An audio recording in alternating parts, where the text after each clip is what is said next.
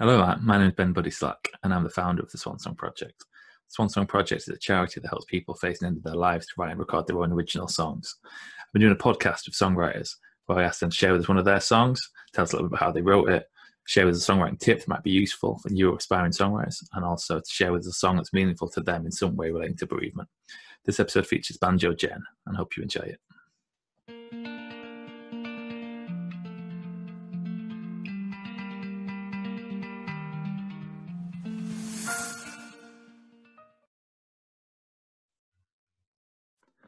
Okay, today I'm here with Banjo Jen. Thanks for joining me, Jen. Hello, you're welcome. Thanks for having me. Yeah, it's a pleasure. Do you get called Banjo Jen all the time, or do you prefer to be called Jen? Just call me Jen today. Okay. It came about actually from, it was a nickname like when I moved to Sheffield 5 years ago with a banjo on my back. There were so many Jens. I moved in with a Jen. I was lodging with a Jen. She had a friend called Jen. So it was a way to differentiate. Everyone just called me Banjo Jen, and it stuck. Nice, yeah, it works well. It's a good distinctive stage name. Good. So if anyone's seen these podcasts before, we do 3 different sections. So first, we're going to have one of my guest songs. We're going to talk a little bit about how they wrote that. Section 2, Jen's going to share with us a songwriting tip that might be useful for new songwriters. And then section 3, we're going to talk about a song that's meaningful to Jen in some way relating to bereavement. So section 1, I'm going to hand you over to Jen's going to introduce the song, and then we'll hear that. So what song did you choose for us, Jen? All right, cheers. So this one is called Queen of the Chilcoot Trail. And I sent you a performance version of it just because I thought the laptop and banjo frequencies probably not the best idea. Guitars might cope, but banjo could be dodgy. So yeah, this is Queen of the Chilcoot Trail. This next one is my little tribute to a female entrepreneur from the gold rush, the Klondike Gold Rush, called Belinda Mulrooney, who went up into the wilds of the Yukon with all the grizzly old miners and made her fortune up there. Really inspiring. This is my little tribute to her called Queen of the Chilcoot Trail.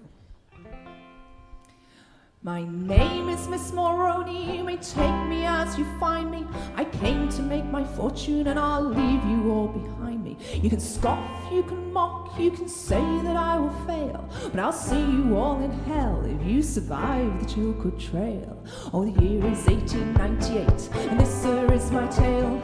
I trekked up to these goldfields on that godforsaken trail, where strong men they were broken, and into the ice they fell.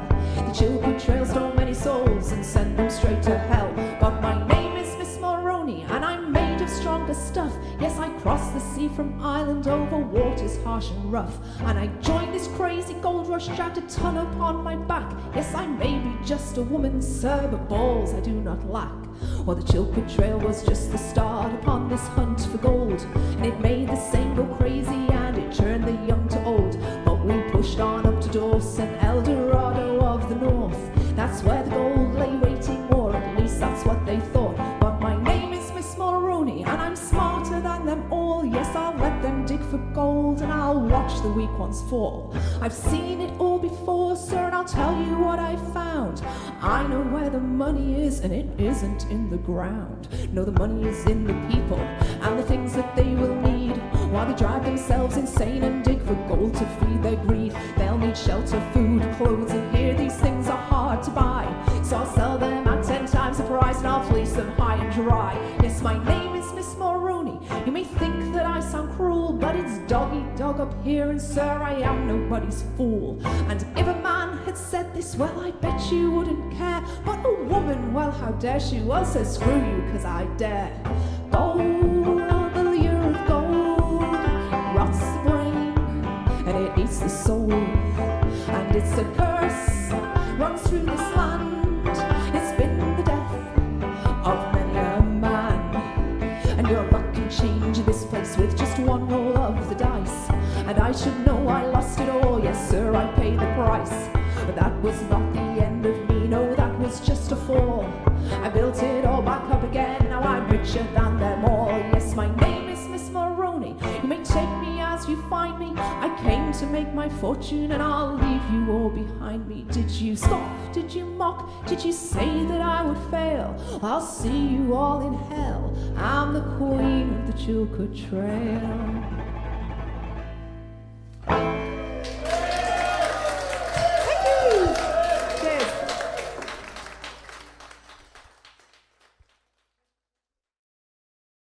Okay, great. So that was Queen of the Chilkoot Trail.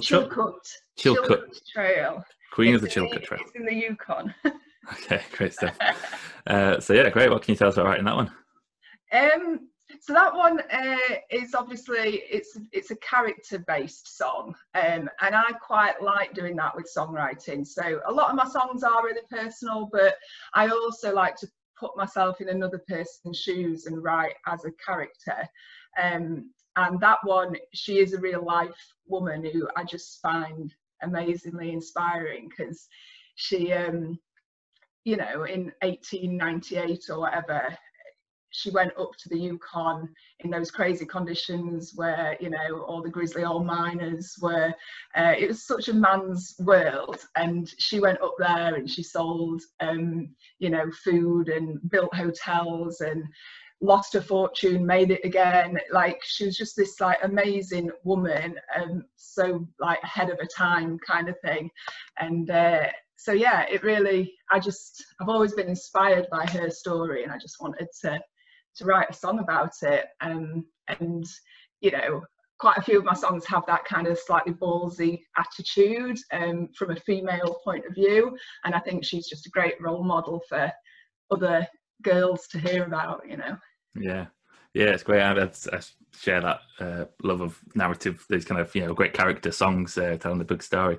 Did you so you're saying you've got a few of those kind of ones? Do you like how did you come about the story? Was it like you was looking for stuff like that, or was it just a story you heard? And like so I've always been a bit fascinated by the gold rush, the Yukon, the Klondike gold rush, and I was lucky enough to live in Canada a lot of years ago. I did a sort of gap year after I did my teacher training, and I lived in Vancouver, but for the last part I went travelling up into the Yukon by myself in March, when it's still winter and nobody visits.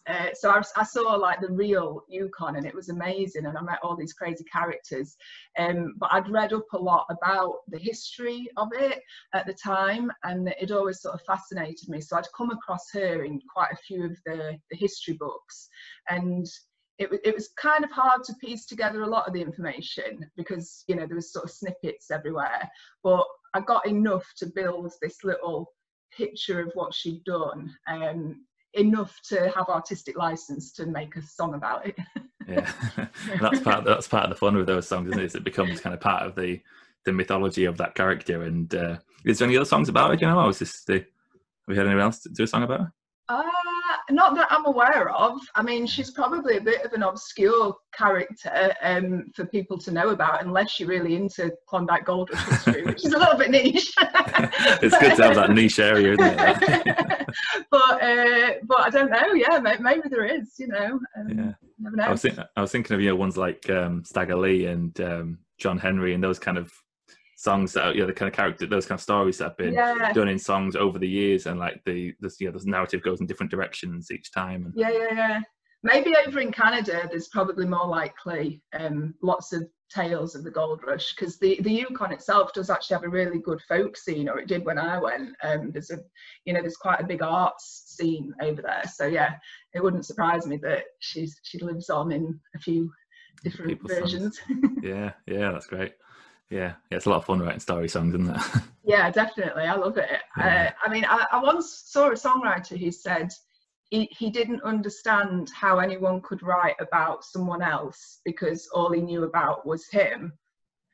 And I get that, you know, because there's that age-old advice, isn't there, about write about what you know, and it should be personal. But the fact that he couldn't comprehend writing about something else kind of struck me as a bit weird, because I was like, well, you know, try it, like put yourself in somebody else's shoes, because that's a really like good inspiration for a song, is to like see something from a different point of view. Yeah, definitely. And I always think of it in terms of like, sometimes you're writing about someone else, but you're also writing about you. Yeah, definitely. That's what I've definitely done before. Like, I don't want to write a song that's from my perspective, so I put it as a character, but it's my experience, just you like, on a train or something. I'll put a train into it instead of something to make it sound distant. I'll put it in a different country. Yeah, it's a lot of fun. Great stuff, Jen. So let's move to section 2, shall we? So this is where I ask my guests for a songwriting tip that might be useful for new songwriters. So what tip would you share with us, Jen? I was thinking about this. It's such an interesting question, isn't it? Because there's so many, and I'm sure you've had like loads if this is episode 20 something. And there's lots of practical tips, but I think I was thinking about it, and what I would say is, don't just think of a song as the lyrics and the melody, because that is what people get fixated on when they start writing songs. It's like they spend so long stressing about getting the verses and the chorus right, and the melody and the progression, and obviously that's important, that's like your bones of the song, but the melody and the lyrics are still only part of the song. And I think dynamics are really, really important. And so it's thinking about how you want that song to be delivered, because there's no point having a song that just sits there on paper. The idea is it's going to be performed at some point, hopefully. And so you need to think about the dynamics of how it's performed. And that might be something really simple, like, do you start the first verse really slow, just with like a strum of the chord, and you sing over the top really slow, but then you kick in with the second verse with a beat or a strum, and just that small thing can add a really dynamic element to it? Or do you want, you know, like that song of mine that we played, that's a really ballsy song because it's talking about a female who's like saying, you know, stuff you, that I'm going to do this. And so you need some attitude behind it. So I wanted it to be a very punchy, sort of hitty kind of song, and the way I sing it has that attitude. Whereas if I was singing about, you know, a love song where I'm heartbroken, I wouldn't be kind of singing in that way. It'd be softer, it'd be more gentle. So I think that's really important. And I think listening to a wide range of stuff can help with that, because even if you don't realize it, I think subconsciously you absorb things from different genres and different styles of work. So for example, I was thinking about it, and like the banjo is potentially quite a limiting instrument. One way to put it. And especially the way I play, because I play a traditional frailing style, which is a very specific rhythm. So in some ways it's really confining. But I like that challenge of writing songs within that and trying to get dynamics and variety in there, even within those confines. But when I think of what I also listen to, I grew up listening to grunge, you know, like I loved Pearl Jam, Soundgarden, Smashing Pumpkins. Now, my banjo stuff is obviously not anything like that. But I think that attitude sometimes, you know, because those sort of songs had that guts and that grit and that attitude. And I bring that in, whereas a lot of folk musicians don't do that so much. It's a bit more gentle, you know, and maybe that's had an influence. And I love disco, anything funky, soul-y with a big like beat behind it. I love listening to that. And again, that's not anything to do with banjo or folk or country, but I also use a lot of percussion in my songs, and they're very beat driven a lot of the time, I've realised, which again isn't such a folky trait. So I think subconsciously, if you listen to loads of stuff, it sinks in and it shapes your style without you realising it. So that would be my tip, is to like listen to a variety of stuff, think about what you like about those things, like the different dynamics. Do you like the way that person you know, goes really soft and vulnerable, or do you like how they kind of like get in your face, or, you know, use some of those things that you like about other things? Yeah, that's really good advice. I think it's when I was younger, it felt a lot more like a thing of, you know, like you were a certain kind of musician, so you only meant to listen to that kind of music. Yeah. And it's just like, it doesn't make any sense at all, does it? But at the time, it kind of felt like that was the thing. And then you're right, that's what makes music interesting, is when you're pulling different influences from different areas. So like you say, it's kind of a banjo style, but then you've got a kind of some kind of a grunge influence on it as well, and that's what makes an artist unique, I guess, is it's pulling from all these different areas, whatever has interested them. I was going to ask you, we were talking about the dynamics of the song and how you make that decision of how a song's going to go. Is it like you have the story, and then so you kind of use the Queen of the Slip Chilcoot Trail. Chilcoot Trail. I'll get it one day. Like you have the kind of the attitude of the narrative, and then that informs is that how it works with all the songs, or is it like you play them and you find where the dynamics work, or is there a particular method you use, or do they just settle in? Like, I think they just settle in generally. I don't know, it's sort of, sometimes they change a bit depending on how it's progressing as the music's coming along. So I've certainly had some songs where I've thought it's going to be more one way, and then as it develops it morphs and it changes, but generally I have a rough idea of whether it's going to be a more sort of gentle flowing song or whether it's going to be quite a punchy ballsy one. But yeah, I suppose it's defined by a couple of things: the subject matter and the music that I put to it. And again, that's like different people work in different ways, don't they? Because it always fascinates me, people who say they have the music first, you know, they create this whole music scape and then they decide what lyrics, and that blows my mind, because like I've done that very occasionally. I've been noodling and something's come and you think, oh, I like this riff or I like this progression, and you do start to think about what would work with it. So I have done it to some extent, but most times it's always the idea that comes to me first, the lyric, like a part of the lyrics or the idea, and then I pick the banjo up and I start to put the music at the same time.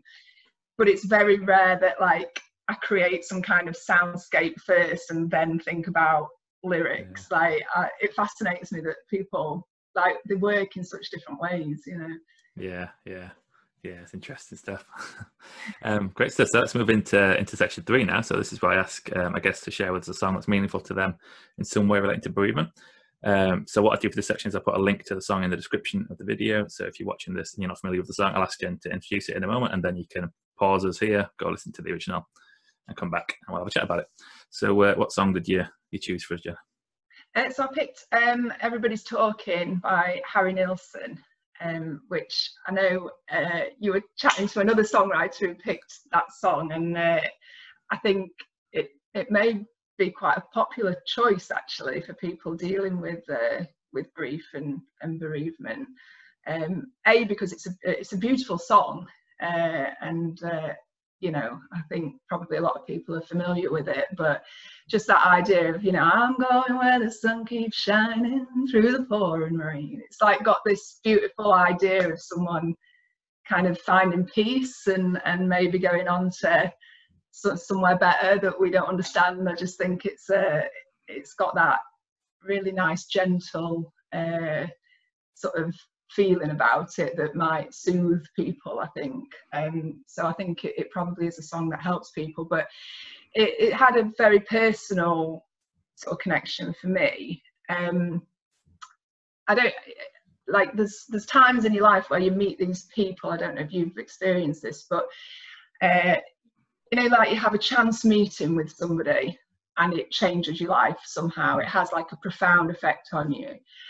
And I think if you're lucky, that happens a few times in your life, and whether that's in a romantic way because you meet the love of your life, whether it's a stranger that becomes a friend that you never thought you'd have, or I don't know, it could just be a work thing where you've met someone and a massive opportunity's opened up that you didn't think of. And you know, there's these like little chance encounters we have that really affect us. And I met a guy a few years ago, and that sort of happened. It was just out the blue. I met him at a folk festival, and we had this connection, and it was a strange thing. Like, nothing could happen. I was in a really nice long-term relationship at the time, and he was in a bit of a mess with his life and didn't know what he wanted. And so it was one of those really strange things where we just spoke, we just talked for 2 days, and it really changed something in me, because at the time I was probably a little bit lost and didn't really know what direction I needed to go. And at that point the music was only just coming into my life, and I'd kind of started songwriting a little bit, and I knew that I wanted to develop the music, but I daren't sing in front of anyone at that time. And you know, it was a really kind of like early stages of something changing. And anyway, so we went our separate ways, and something had clicked, and he moved to Australia. I eventually moved to Sheffield, started playing more banjo, started performing, and it was the sort of catalyst for me of things really going in a different direction. And I found out last year that he committed suicide in Australia. And it was a really weird one, because we'd kind of kept in contact a little bit, but not really very much. It was just this kind of one meeting that it changed things so much for me. And then it was gone, you know, and so then finding out that he was gone, like properly gone, was a really hard one to deal with, because usually when you lose somebody, you have mutual friends, or you have mutual family members. Do you know what I mean? You grieve sort of with other people. But I didn't know any of his friends. I didn't know anybody else connected with him particularly. So it was, I sort of knew his brother a little bit, but it was a really strange one to deal with, because I was sort of grieving someone who I didn't really know, and yet that had this massive impact on my life. And it was just really, really strange. But he'd posted Everybody's Talking the night before he passed away. Mm-hmm. And I think it was his little, he hardly ever posted on social media, but he posted that song that night. And I think it was his little note to say, I'm going where the sun keeps shining, like I'm going to be at peace, like this is where I need to go. So obviously now whenever I hear that song, it has a massive connection to him. And he also loved the theme from the film, you know, because it's from Midnight Cowboy, and he loved the John Barry theme tune. So last year, to help me sort of deal with the loss, I wrote him a song, and I used Everybody's Talking as the basis. And it was something I'd never really done before, like take another song to morph into an original song, if that makes sense. So it wasn't like a cover, it was like taking the idea and the lyrics from that song and making it into something different. So I kind of took a bit of the John Barry theme tune, and then I took the lyrics from that song, and I made a song called Goodnight Cowboy for him. And I sing it at gigs and sort of explain a little bit about the story. And in January, I played it at a really beautiful gig in Sheffield. It was like a little songwriters night that Lynn Robertson had organised, a promoter in Sheffield. And it was one of those where you talk about your songs a lot and then sing them.